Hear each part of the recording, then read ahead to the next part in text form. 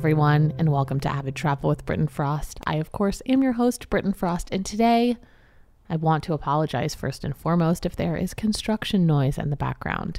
I am doing a day of recording, which is very rare for me, but there is some really important news going on in the cruise industry right now on the heels of the CDC's no sail order expiring. Now, the no sail order expired on the 31st of October, and I think that I don't really think that any of us realistically expected for cruise ships to start sailing on the 1st of November, but there was definitely a lot of question as to how cruise lines were going to proceed and what was going to happen.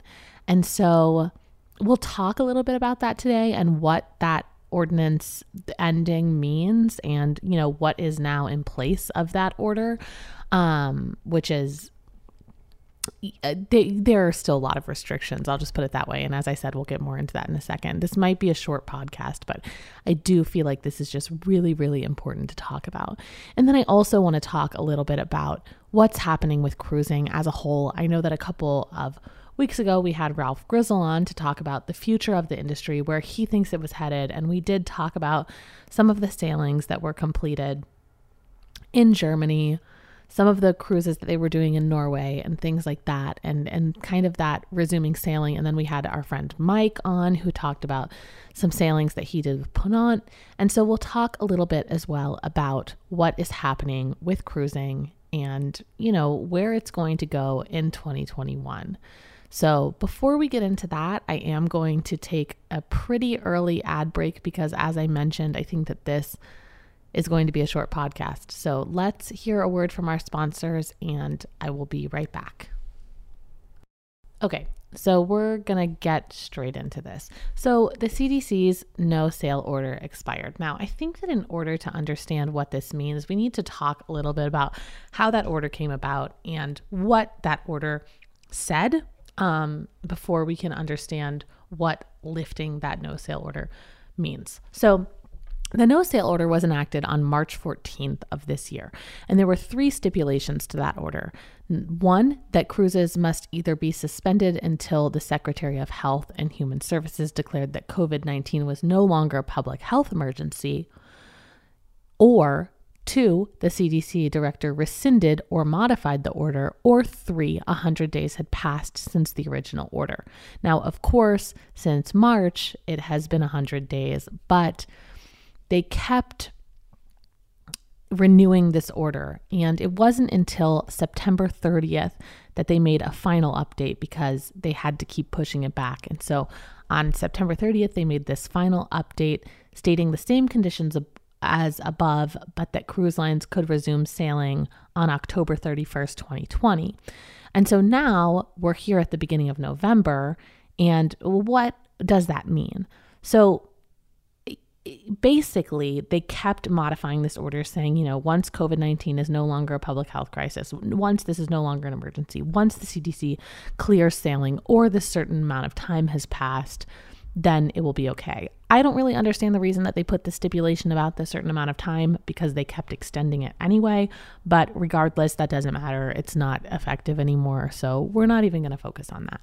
So on October 30th, one day before the no sail order was set to expire, the CDC released what it calls a conditional sailing order. But just because cruise lines are allowed to resume sailing, and I say that in air quotes, doesn't mean that they are going to be able to.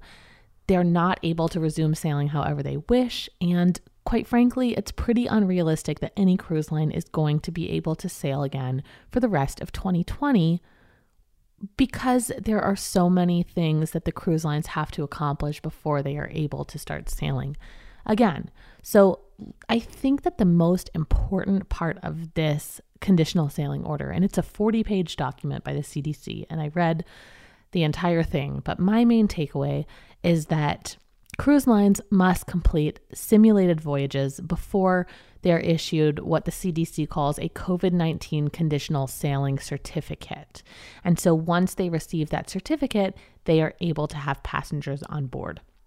So these simulated voyages are going to be conducted with volunteer passengers and crew who are over the age of 18 and who have clearance from a healthcare provider. So in order to participate in these experiments, passengers must provide written proof that they are not at risk for COVID-19 from a healthcare provider, which seems a bit ominous. But, I was talking to a friend about this yesterday, and I kind of think that, cruise lines have really been, they've just been given an unfair rap, I think, because we're understanding so much more about how this virus is spread. And when you look at something like the Diamond Princess, which was the ship that had the big outbreak and people were stuck in Asia, we didn't understand yet how effective masks were and quarantining and how the virus was spreading. And so,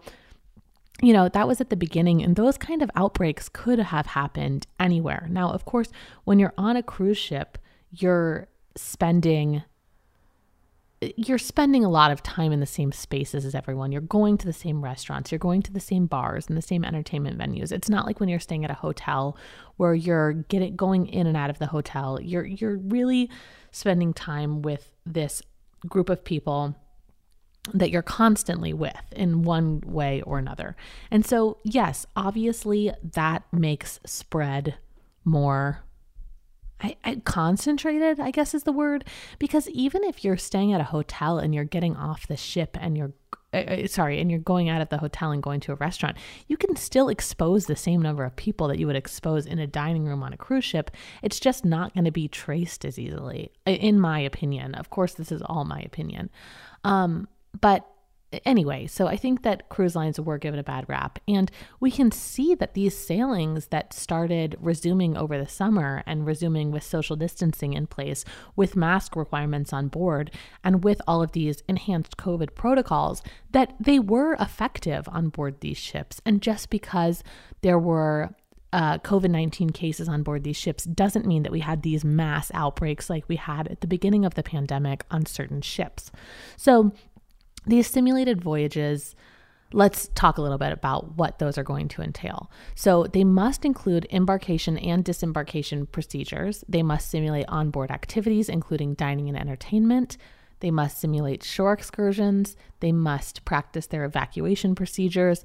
If someone becomes symptomatic during the sailing, they must complete a transfer of those people to isolation rooms or crew to isolation rooms from their staterooms, and then quarantine all of the remaining passengers and crew. So essentially, the cruise lines must prove that they can meet these CDC requirements before they get the green light to start sailing again. They must also, this is an important one, cruise companies must also test all passengers and crew on the day of embarkation and disembarkation. So this is a contrast to what we were hearing from Mike during his podcast, where he said, 72 hours before his sailing, he had to have a negative COVID test. And this makes much more sense. Just because someone takes a test the day of embarkation and it comes back negative does not mean that they don't have COVID. They could develop symptoms while on board. The virus could, because there's kind of an incubation period. So they say sometimes, I think that most of the health departments are saying that you should get tested 5 days after exposure. So if you were exposed to someone and then you got tested the next day and it came back negative, that doesn't mean that you're not going to develop COVID, but it is more, I think it is safer and makes more sense than having someone get a negative test 72 hours before, because in that 72 hours, they could be exposed to as many people on planes and trains and things like that. Not to say, again, that if someone takes a train and gets exposed, the test is going to detect it the next day. But it does seem like a better rule. So, all of these steps are really crucial in making sure that sailing can come back safely. And I think that because of this, it's going to prove that cruises are able to do this safely. And so it is important. And I think that it's important that cruises come back safely and strongly so that they don't have these outbreaks again. And then people who had adverse reactions to what happened on Diamond Princess, then can use that to fuel their arguments as well, saying that, oh, well, look, it happened again and it happened again.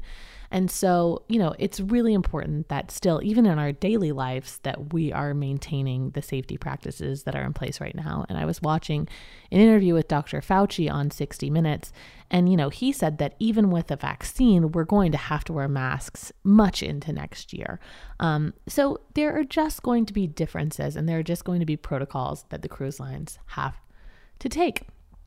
And CLIA, as most of you know, the Cruise Lines International Association, has announced that they will voluntarily suspend sailing through the end of this year. So again, we probably won't see ships coming back until January, most likely February, just because that is a lot that they have to get in place. A lot of cruise lines have come up with their own protocols and their own plans for COVID, and, been trying to be really proactive about that. But there is still things that they have to do now to meet the CDC requirements that they might not have included in their plans. So that will take a lot of reworking as well. So just the time that that's going to take, and the news from CLIA, and, trying to get all the seasons in order, I think that it's just pretty realistic that we will not see ships sailing from the United States until the beginning of next year. And then on one other note, that's pretty much all about the no sail order. I do want to talk really quickly about Viking Cruises, who has announced that they have put in a lab on board that will allow them to process COVID-19 tests, and it has the capacity to be able to test all of the passengers and crew on board. So they have a full-scale lab on board, and they can do a non-invasive saliva test on crew members and guests, and hopefully process those results. And I think that, that again is a good example for the industry, and hopefully other people will take note and be able to put these labs on board, and we will be able to make cruising safe for everyone and make sure that, the cruise lines are doing all that they can do to keep passengers and their crew safe.